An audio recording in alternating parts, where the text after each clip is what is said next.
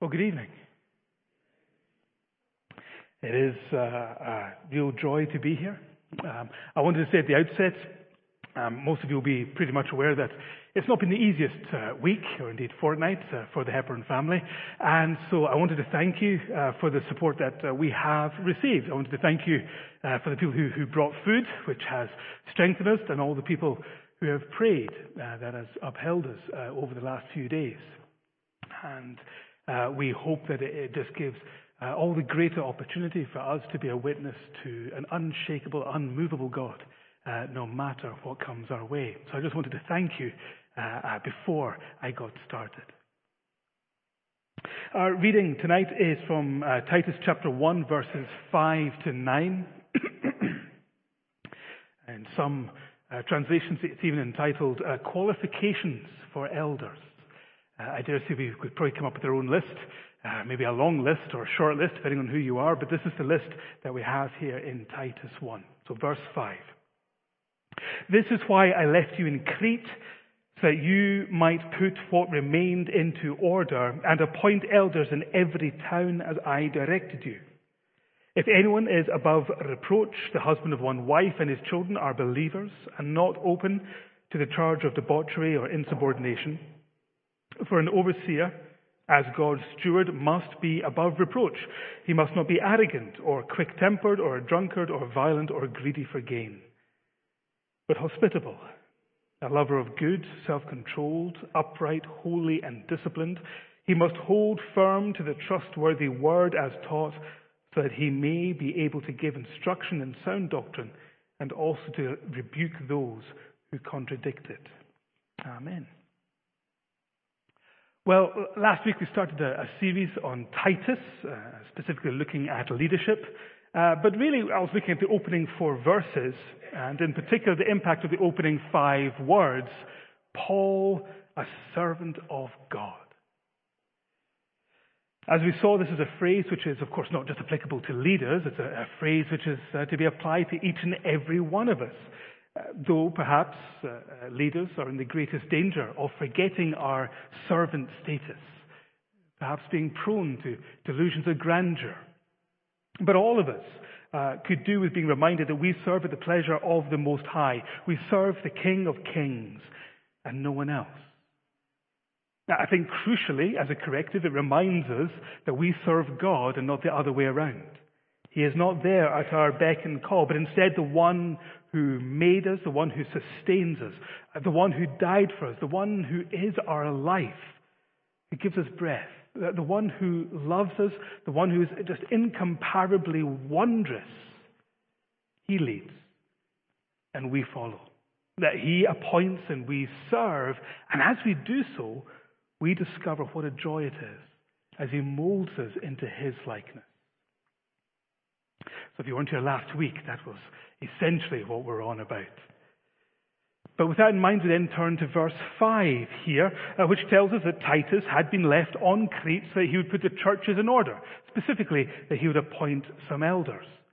And elders, whether you're looking at the Greek or the English, that word of elders, it gives that sense of maturity, that sense of having been in the faith for a while. And so these elders, these Christians, are to help the church grow in the godliness that they themselves are supposed to exhibit. And you can probably see where I'm going with this. That's not just applicable to leaders. That's not just applicable to elders. This is to be applicable to every single one of us. We are supposed to really strive for maturity. We're supposed to spend our time with God and have him change us and shape us and mold us so we reflect his image in the life that we lead. And as we do so, we find us supporting the people around us.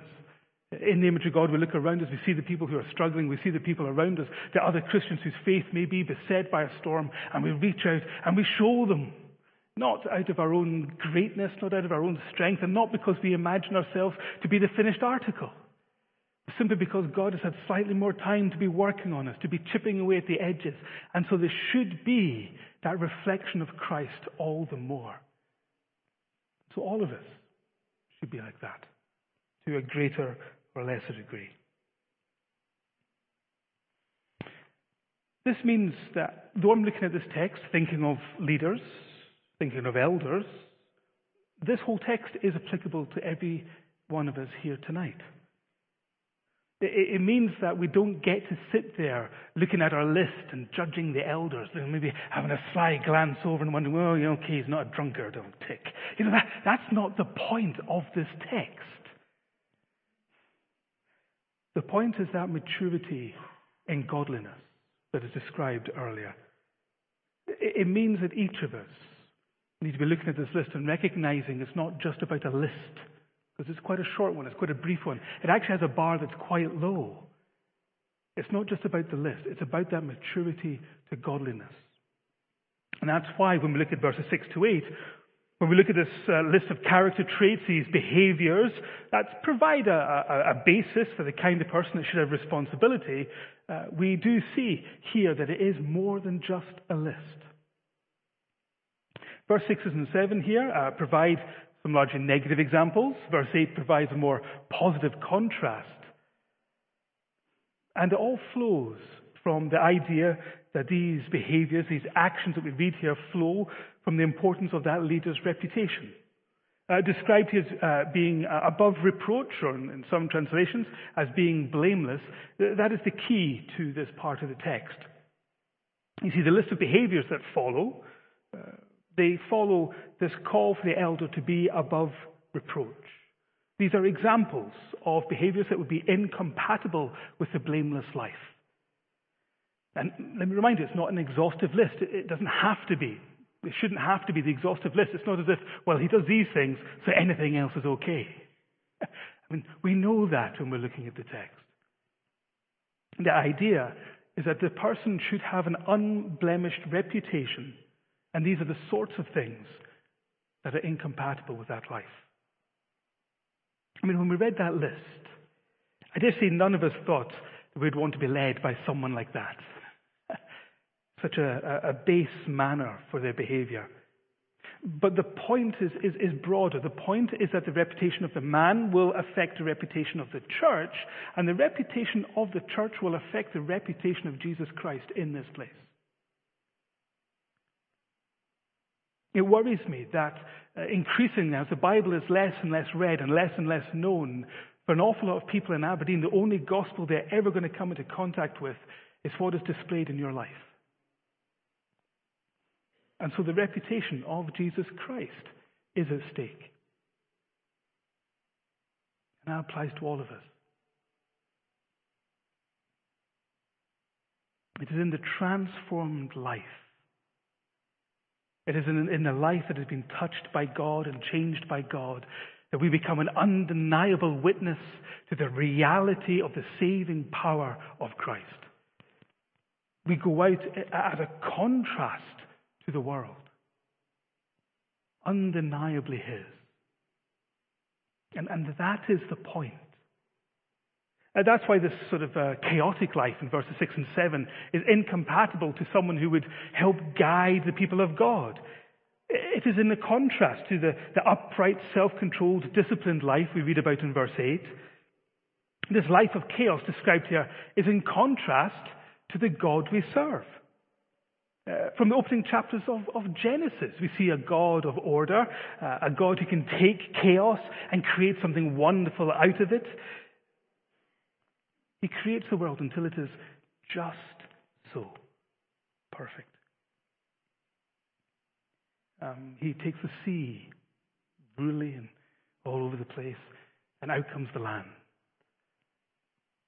It's amazing for the Hebrew people. The sea was always a metaphor for something that was uncontrollable, something that was a good symbol for chaos, because you never knew what was going to happen next with the sea. Famously, they were pretty bad sailors. I mean, it's not just Jonah you have to look to, but they have a navy at one point under Solomon, and it sank. And so they had this metaphor, as it were. Every time they looked at the sea, it was a wonderful symbol of chaos. Incidentally, Revelation chapter 4, verse 6. Revelation chapter 4, verse 6 says that God's throne is surrounded by a glassy sea. Yeah. If we don't get what's going on there, we might just think that that's pretty, or we might think it's a bit wet. I don't know if it's a real sea or not. The point is that even the sea before the sovereign God has to be still. He's so sovereign, even the sea is calm. The point is that he is not a God of chaos. And so the people of God need to have lives that show that sort of level of control. Now, I'm not saying that we have complete control over everything that ever happens in our lives. There will be storms that come, and when they come, we don't often see them coming. We have very little control over them. I'll hold up my hand now and say with some feeling that sometimes our lives can be beset by storms that overwhelm us. The point is not that we control every event, every unforeseen circumstance. Rather, the point is, who are we when those storms come? I'm not deluded enough to imagine that I sit on a throne, that I have some sort of glassy sea around me. But I will not be tossed by the waves. I refuse to despair in the moments where I feel overwhelmed. And it's not because of my strength, which runs out all too quickly. It's not because I am able to withstand the storms. It is because I have built my life on an immovable rock. It is because I have discovered that in the midst of it all, that the one who made the foundations of the earth, the one that put the stars into the sky, is capable of holding me in his hand. On occasion, it feels like I'm clinging on by my fingernails. But that rock does not move, no matter what comes to buffet it. Now, I could give many examples of that in my life if I chose to. I dare say that many of you tonight can testify to this fact. We do not have control over what happens to us, but we can have assurance, and we can see that in each and every storm there is the opportunity to meet with God. Sometimes the more painful the storm, the more we allow ourselves to be changed by God. And that's what this means, that each of us needs to be transformed by God. It means that when we read a list like this, we've got to recognize that we need to go beyond a short list. I mean, we look at this, if we see some sort of checklist and we tick them off, we allow ourselves to have this sort of self-satisfied aura about us. I've done that, I've done that, I've done that, I'm good before God. We think too small when we think like that. I think I should be satisfied just because I'm not a drunk. Or I'm not violent. Is that enough? I don't think so. That's why it's important that we see this blameless life. We've got to see that what God is intent on doing goes far beyond a small checklist of just simply examples. I mean, don't get me wrong, most human beings we are prone to a bit of legalism. We do love a few rules and regulations, especially if we're the ones that made them up. You know, when we get to make up our own rules, we say, well, here's the rules of what makes a good Christian, and then we get to apply them to everybody. You know, it's like when you play a game, but you've made up all the rules. And somehow you manage to win, and everyone else feels miserable.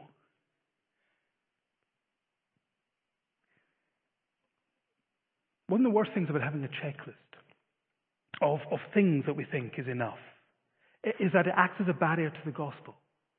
You know, we think, well, this is what a proper Christian looks like, and so if you don't measure up, it won't have anything to do with you. Or worse, you know, the world, people who do not know Christ, are excluded because our list is so particular.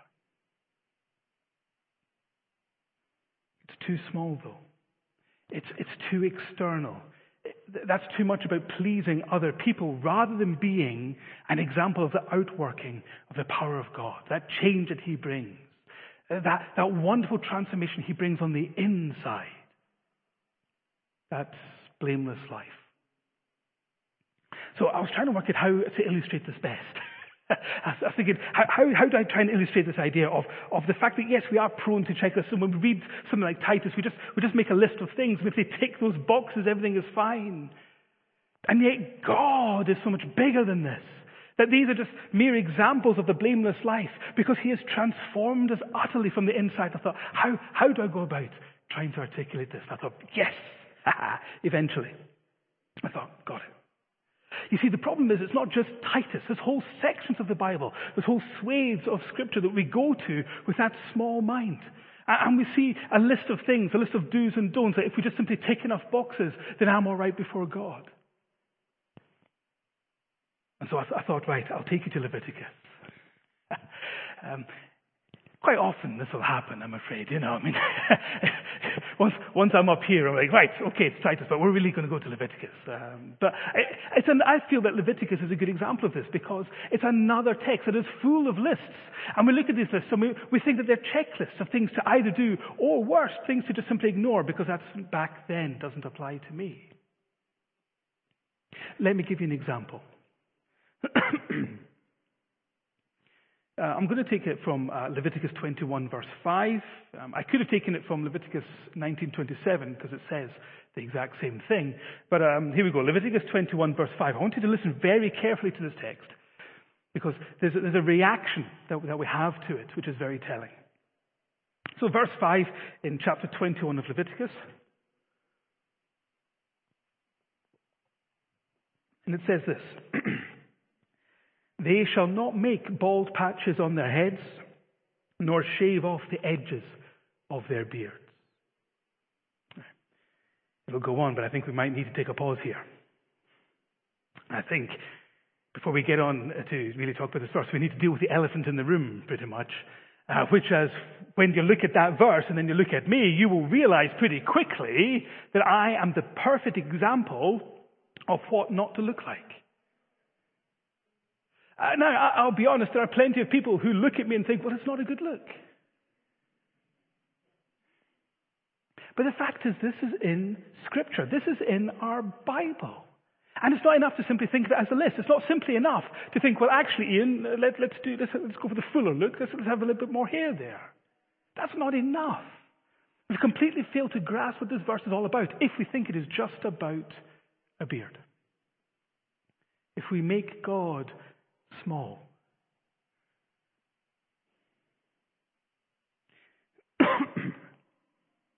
God, in both the Old and New Testament, is not overly concerned with the external things. It is with the heart of man that he is intent on changing. And I'm not saying that some of these verses aren't difficult to understand. Some of them are. And most of you may well be sitting there thinking, well, surely this verse doesn't apply to me today. I mean, maybe particularly the ladies here tonight.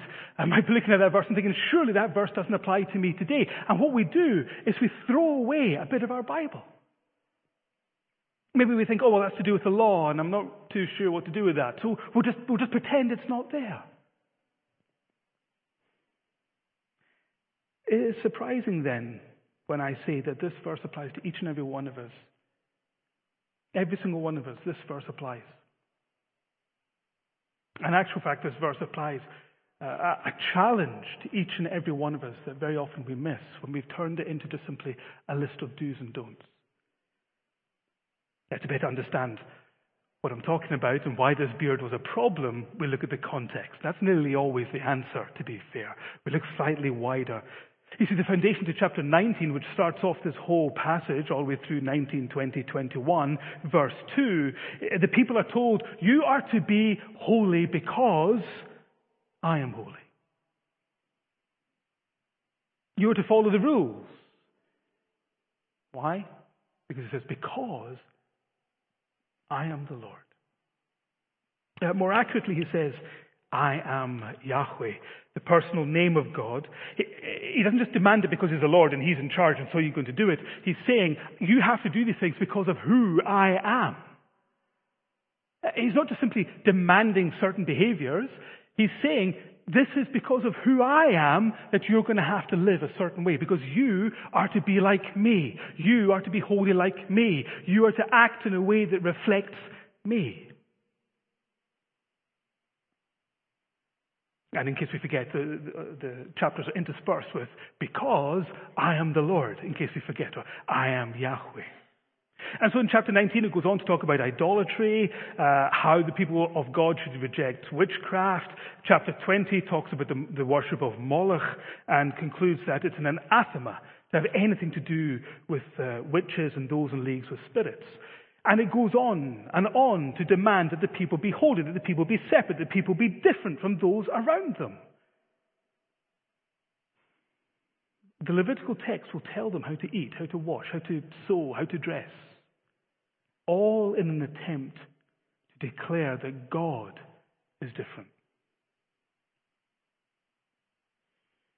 Importantly, for our specific command on the beard, just so you know, we realize now that this look, the shaved sides and the bald head, as it were, was a look of a particular group of idolaters, the Moloch worshippers. And Moloch was a particularly odious and evil idol that the people would serve, because they would murder their own children to try and placate this vain thing. And God is so intent on being different. God is so intent on saying, do not even look like them, because I am nothing like him. I don't want my people going out there and just blending into the background. I don't want my people just to go out there and be satisfied with a few little things. You're not chameleons. You're supposed to go out there and be different, because when people see you, they're supposed to see me. So don't eat like them. Don't look like them. Don't act like them, because you are not them, because I am the Lord. Incredibly powerful text. The New Testament says the same thing. As the people of God living in the world, in a world that needs to know him, we are to strive to be different, not just odd. I can do that in my own strength. But God different. What does it say in Romans 12, verse 2? Do not be conformed to this world, but be transformed by the renewal of your mind. Be transformed. Be changed. Be different. Do you see why this goes far beyond the list? Do you see why this whole kind of external, ticking boxes is not enough? Do you see why we can't have God, this small, petty God in charge of the small things? The King of Kings, the Lord of Lords, who would transform us utterly and then go out with us, ready to turn the world upside down. The blameless life. That's why it matters. A transformed life, well, that gains a reputation. It's a reputation that threatens the world, because though we are ordinary people, we serve an extraordinary God. And though we are not the finished article, though we go out very often failing, very often not living up to what we're supposed to be, over the piece there should be the evidence of us changing. There should be the evidence of us being transformed by God. And as these things are happening in our lives, people notice. That's why it matters. And that's why it can't just apply to the leaders. It applies to all of us. This is why it matters. This is why we cannot live our lives looking at a checklist and thinking that's enough. When we live clearly Christ-centered lives, well, we wage war, an aggressive war on the kingdom all around us. Now, that's been in my mind this week. I was speaking at the RGUCU, and this was largely the theme that I picked up on. And it's been on my mind all week, because I feel it's not just for them. So all of us, we are to wage an aggressive war on the world by having transformed lives. When we live clearly Christ-centered lives, we are waging war. You see, the kingdom that most of the people around us are living in, most of the people around us actually love. I mean, bear in mind what it is that I'm saying. Bear in mind what it was that Leviticus was saying and that Titus is saying. By living the Christian life, we serve somebody. Somebody who has a claim on our life, somebody who has the right to comment on our life, has the right to say your life needs to change. He has the right to say why we are here. He has the right to your lips and what they say. He has the right to your hands and what they do. He has the right to your feet and where you go. He has the right to say that you don't live for yourself. Do you live for God? He has the right to say that you cannot save yourself. Your good works, your checklists are not enough to balance things out. He has the right to tell you, you need to be saved. You need to be saved because you're a sinner. Not because you don't meet up to the checklists, but because at your core, that is what you are, and you are utterly trapped and need to be set free in the power of God, a power that can transform you and change you. When we go into the culture of today and we believe in someone who says, I am the way, the truth, and the life, no one comes to the Father except through me, you challenge every presupposition and every value that is cherished by most people in Aberdeen today. It's not enough to have a list.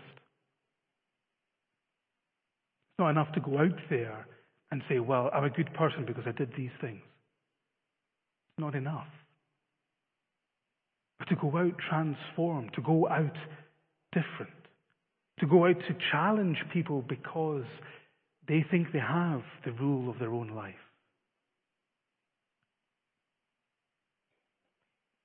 When we look at our list in Titus, we think of the blameless life. We think of what that means. We think of a life that is actually based and founded on the Word of God, that reveals God to us. What a wonderful thing it is. What a wonderful hope we have that we might be transformed. I'll be entirely honest. If I had a list and that's all I had to do, I'd still fail. I wouldn't keep the list. I mean, most of the Old Testament, and look at the law and look at it, most of it's not that hard to keep. The problem is, in here, most of the people didn't want to keep it. But to be transformed, to be different, to be a challenge to the world because we have lives that reflect Him. So we sit here tonight with a choice. You can be content with your checklist. You can be satisfied with the God of the small things. Or we can seek the God who transforms lives, who is intent on having a people that reflect Him, who is intent on establishing a reputation here for people who are different. God different. A people who will reject mediocrity, who will laugh at being normal, who won't be able to blend in. A people not satisfied with checklists or the small things, but to desire Him, to settle only for Him, to be compelled to run into His presence and be transformed.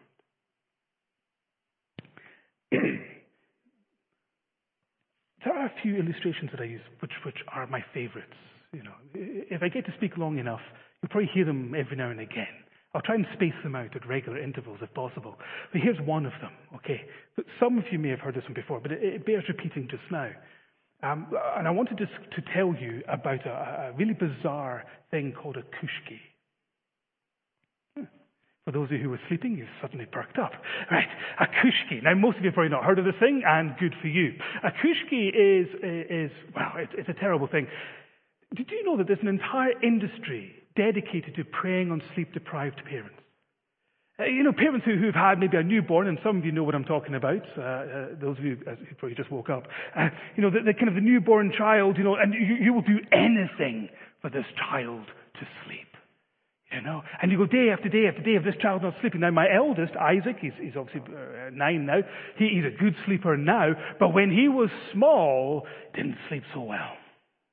And so we were desperate for this child to sleep. And of course, this industry kicks in. And one of the things there was a kushki, which is a fabric thing that the child would sleep with. It looked relatively harmless. And as the adult, you're supposed to take this thing and you're supposed to wear it on your person for a few days so that it ends up with your scent on it.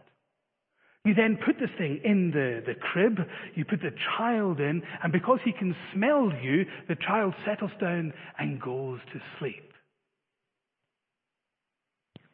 Well, the problem is my child's not an idiot. I put him in there, he can smell me, but that's just infuriated him all the more. He's really angry now. It's like, I can smell you, but where are you? And he would go berserk with this stupid thing in there.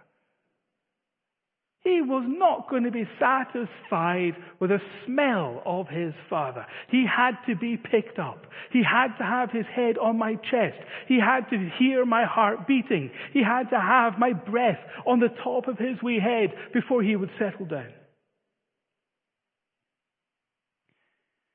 And yet for us, all too often we would settle for something less than God himself. We would settle for a smell of God, a few songs, sitting comfortably, maybe going to church, and the things of God around the periphery. But we don't make a fuss if we don't have God himself. This whole message, this whole idea of not being satisfied with a checklist, but wanting the blameless life, of looking at Leviticus and seeing that it's because we're supposed to be like him, and knowing that we can't be like him unless he does it.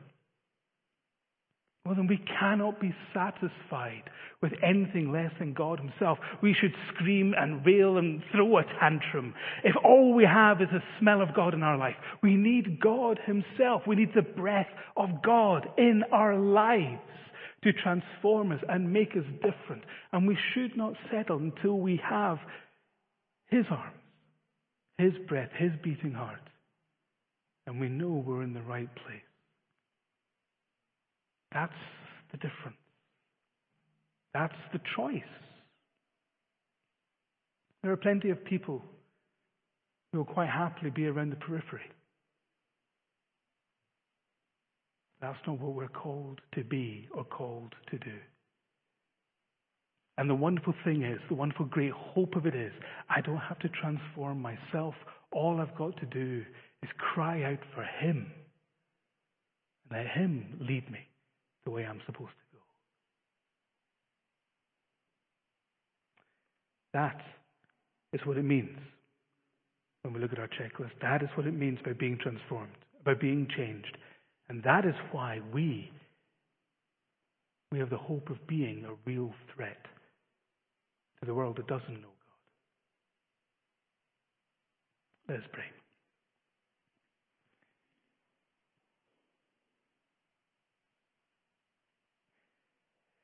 Gracious Heavenly Father, we thank you once again that the transformation that we read about, the transformation we might think about, is not done in our own strength or our own might or our own will. We thank you, Lord, that all we've got to do is cling on to you and hold on to you and cry out to you to be changed. We pray, Lord, that this church would indeed be a threat to the world around it.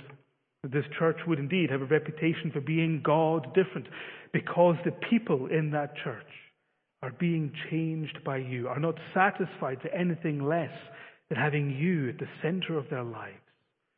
We thank you, Lord, that we don't have to sit on the throne or to calm the glassy sea, Lord, as it were. We don't have to do any of that. We just simply need to praise you and come and serve you who sits on that throne. And so, as the sovereign Lord, we pray, O Lord, that you would enable us to get through the storms, but in every storm, show a life that is in control, show a life that is different from those around us because of the wonderful, powering change, that wonderful change in the power of Jesus Christ. Lord, we pray that you would look on us and in your mercy, change us. In Jesus' wonderful name, amen.